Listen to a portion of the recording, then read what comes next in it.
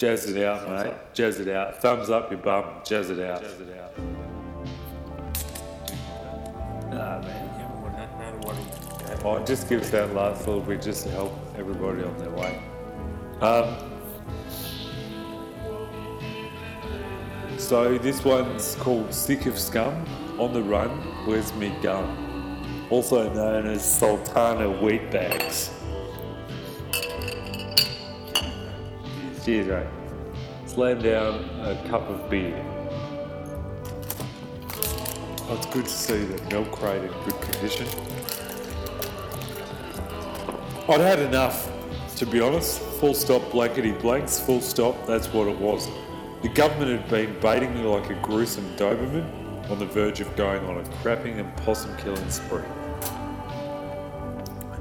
Things have been pretty ultra cool in the nocturnal village as we just learned how to become self-sufficient and plant our own crops of potatoes, and we were breeding pigs with some roosters, cockadoodle oink and that, and I was loving things on the home front, but the recent changes by Deaf Kenner had meant that I was now expected to actually do something for my dog.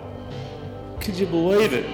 In the past, we'd just scribble on a piece of paper what we'd done, 2,000 push-ups, played 10 games of Scrabble, wiped our asses, unravelled our minds, and turned into a paper plane throwing competition, flown through the front entrance of CES, and there you go, Bob's your uncle.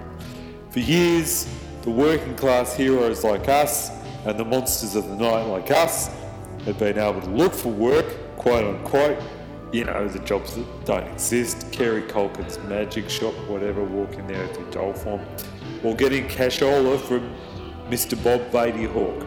Well, no more. The party days were over. I'd been working for the dole, quote unquote, by having to pull a trolley of expired Meat Packers Union salami and use troll heads to sell to a train full of bemused white-collar wankers and midnight old people. I felt like an absolute idiot pig. I just acted like one too. I stole a Sanyo Walkman from Brash's and just went on autopilot all the way, like just cruising, whatever. I'd board a box hill with me trolley, crap headphones blaring the latest Levin and single Man Scooper as I'd staggered on the 453 Lilydale train, completely ignoring everybody around me, breathing heavy, doing some light headbanging, sunglasses on, shirtless, sweaty SS jacket on, sculling Ringwood beetle long necks, doing a puppet show with the troll heads, grunting, panting, because I've got my headphones on, eating the salami, breathing in people's faces, just the works. It was just a hell ride to Lilydale. But I wasn't going to let these peasants get in me way, and I'm just sitting there like a suicide bomber. He's loaded with different kinds of explosives in the shape of brown stick nuggets, or nuggets as they call it at KFC. Oh mate, did I get dagger eyes on those trips. But Kennett can stick his new programs up his yuppie anus. I'd been reported by some deaf ageing simpleton at Ringwood Station, and now I've been forced on a different word for the doll program. That's rubbish. A different word for the doll program. This involved cleaning the police station toilets, wiping the caked feces off the walls with piled yellow pages they'd been lying around. Sergeant Brinsky, the bastard, lined it up for me, and I could have killed him, mate. After that, I'm serious. I was that angry. Oh, even now, I'll tell you, I've never been so angry. I was just filthy bloody angry. My dog's blood bag had actually exploded, and I was just drinking the murderous blood of 10,000-year-old spirit dog. And seriously, I was. Like, canine which had hunted people, innocent people, skinning them with its blackened paws, all in secret, all in horror. Humans running and screaming in a frenzy. Seriously, pissing on themselves, pissing on each other, bouncing off parked cars, filling up bottles of methane hatred. Just spinning in circles, mate. That sort of thing. I was furious. I was seriously angry at the government. at the Germans, the RSL, at the Mongrel Brigades, the Maggot Invasion, the Boys in Blue, all of them. Stuff them. Seriously, I'd had enough. I was just impatient. Everybody, not only that, with the old men in black, the Camo Brigade who shoot at me from the wheelchair toilets, arseholes, all of them. I fucking had enough. I'd had enough. I'd had up to here. Stuff it. Stuff all of this. You can go and read Animalia. I don't give a shit. Seriously. I had to do something right before I left, so I threw myself a massive party at the Nocturnal Village. 3 slabs of Nunningwadding ale.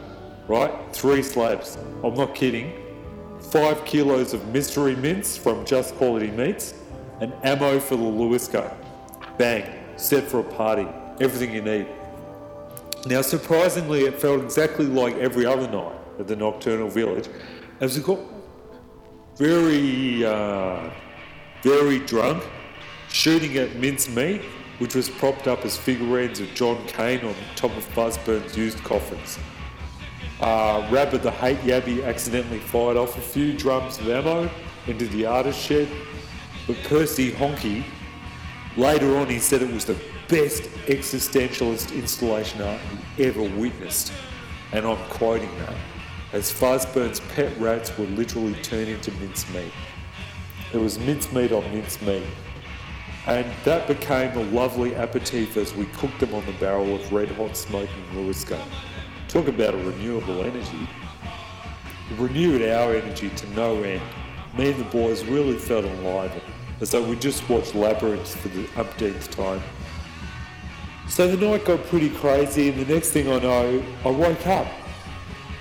Right? I woke up.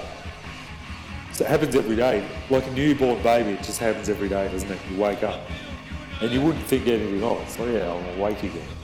But no, I woke up. You know what I mean? I woke up the next day, drunk as hell, lying in a puddle of my own vomit. And I was waist deep in it, because I'd fallen into a wheelie bin, and I'd just been chucking up in there. I was waist deep in my own vomit. And the only other thing in the bin was lizards and gnomes. And I decided, I'm just going to jump in Skeletor and get the heck out of here. I was so pissed that I was driving off the road, hitting bins, dogs. I drove through some lounge room, and people in there were watching Sale of the Century, and I knocked some poor old bloke, and I reckon he broke his hip. And I don't look back at that proudly. People say they have no regrets, but I can say that's something I regret. I wasn't going out to make it a fool of myself in this state, so I needed to think fast and I had to find a way to get the city out of oppression. So I remembered how I managed to illegally board a Learjet, and after that I caught a free flight to Texas, Queensland from the second-rate Essendon Airport. That was it. Tullamarines too far, and I just worked out how to make it past the 3 Mason security guards at Essendon Airport. You just throw them a little bit of meat and a little bit of sausage, and you throw them a Milo bar. So I ended up just driving straight through the front gate, smashing through the actual guardhouse, and killing them. Sorry, no problem. And no one had to call the police now. So I put that in your fat brain coke can, whatever. So I parked on the runway, flat bang in the runway, and staggered towards, there's a small passenger jet which appeared to be getting ready to take off. Okay, alright. So I'm weighing that up. What do? I jump on board, there was just some blokes there in dusty overalls sitting there asleep, and they're just caked in dust like an inch thick. So I'm thinking, mate, these guys have been here since the Egyptians, whatever. So I quickly opened the door, got on the plane, and I hid behind a pile of used nappies. Just a big shit pile of babies' nappies there, you know. I don't know what brand they were. Yeah. No, well, they might have been. They might have been Huggies. See, this is where I mess up my stories, because I sort of lose the key gist of it, and I kind of get off. No, they might have been Huggies. I can't remember. I might as well stop there because I stopped. Anyway, so, alright, so now I've kind of wrecked the story, but so I'm behind these nappies, whatever the brand was, I can't remember. And the pilot came back and he's asking why the door was open. And that pissed me off because this guy, just because he's got a captain hat and some stripes on his shoulders doesn't mean, like, women are attracted to me too because of I've got good t-shirts and, and I know how to handle myself. So this guy, I yelled at him and I'm saying, mate, I just needed fresh air, all right? And your attitude is filth, all right? That's what I said to him. It's not your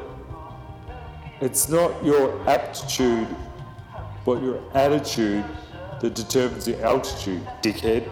That's what I said to him. And then he just got on my back about,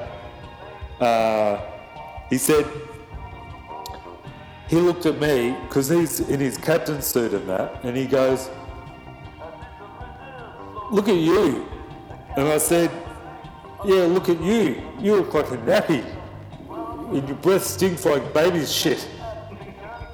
And he didn't have a comeback for that. And I just turned to him and I said, every girl's crazy about a sharp-dressed man, but you look like a nappy. I might be born off the scum shit of the street, but every now and then I have my moments, So he just backed off and he's like, yeah, you win, you're like a lawyer.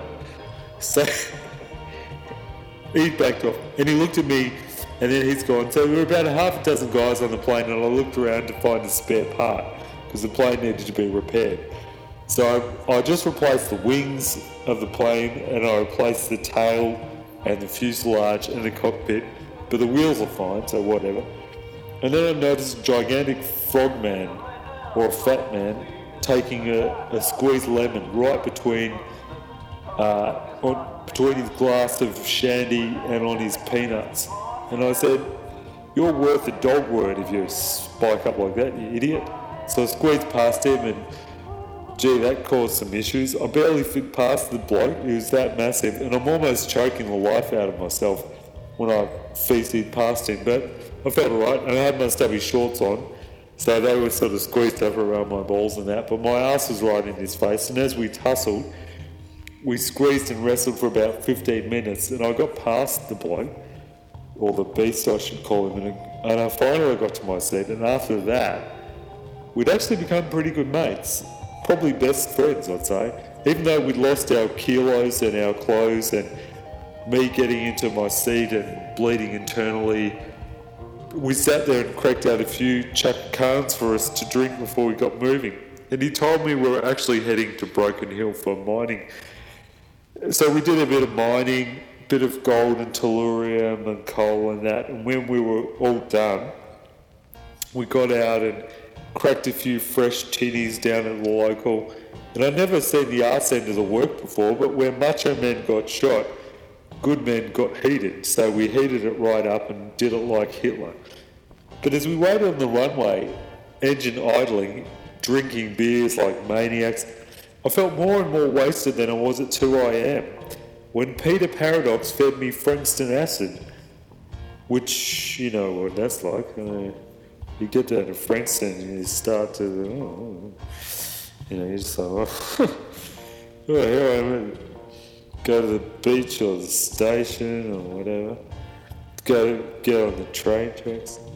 I was starting to go in and out of consciousness when the fat man starting to get up and he did a whoop, a little fart and that, and this was painful and exhilarating. By that time, the beer, the drugs, and the massive pig gas was making me as high and sick as Bernard King watching Fuzzbird breakdancing to the Beyond 2000 theme song. And we've all been there. So, look, in short, I was squashed against the window, drunk as buggery, and choking on the gases of a large bear man. I passed out for what seemed like 2 to 4 hours, and I had dreams. When I was under, I had dreams of being a stunt a stuntman at Box Hill Town Hall with Albie Mangles. And when I came out of it, I was in an exploding coffin. No, that was still in the dream. An exploding coffin, burning alive, and laughing at myself as though I was watching the What Cheeses Me Off section on Hey Hey Saturday. And when I finally came to, it looked like we'd landed. Everyone around me was asleep, just in deep sleep or REM sleep, and heart rates were lowered. And the massively sweaty fact of the thing is that people were snoring like an obese Darth Vader on the verge of DSP, and I was starting to lose it. You know, I just thought the hours and hours on the Devil's 30 hours in 12 hours of Frank Sinatra being bloody and naked, and you know, it was a cross between John Candy and Broken Hill. It was a kind of a runway, and I'd started thrashing and screaming in my seat, but that didn't do much, because 20 minutes later I rocked up and I was crying and screaming and singing, but I couldn't get past this bloke, this planet of a man. I finally reasoned that I had a spare dog's blood bag which contained wombat lard, so I lathered my body up and finally slipped past the Technodrome and into the aisle. I banged on the pilot's door to open the doors, but he didn't listen because he was listening to Wham on his Walkman. So that's when I decided I'm just going to squash my way through the wall of the plane using my spare chainsaw. So I cut a hole for myself and jumped out, and waking up on the runway I looked around and realised I was still on the runway of Essendon. Still there. Man, I can't do anything right. What a failure. What a 1 out of 10. I drove home discouraged and physically brutalised by a farting man who had just told me to keep my head high, knowing that my brothers in Nocturnal Village were going to give me a downright ribbing. Those guys. It'd be 4 and 20s all around when we got back, and for sure someone would have the TV warmed up and we'd watch an hour or two of the Coal Sensation. That great show about coal with Tina Arena and Vicky Victoria Hellfire. And it was about AFL and pretty much about cooking and cleaning your house. It was competition. So they said that good morning and claimed they can't remember anything. But that wasn't even the half of it, because when we got in, a good thing was still going, because we'd have to sell crap to Doug's on trains.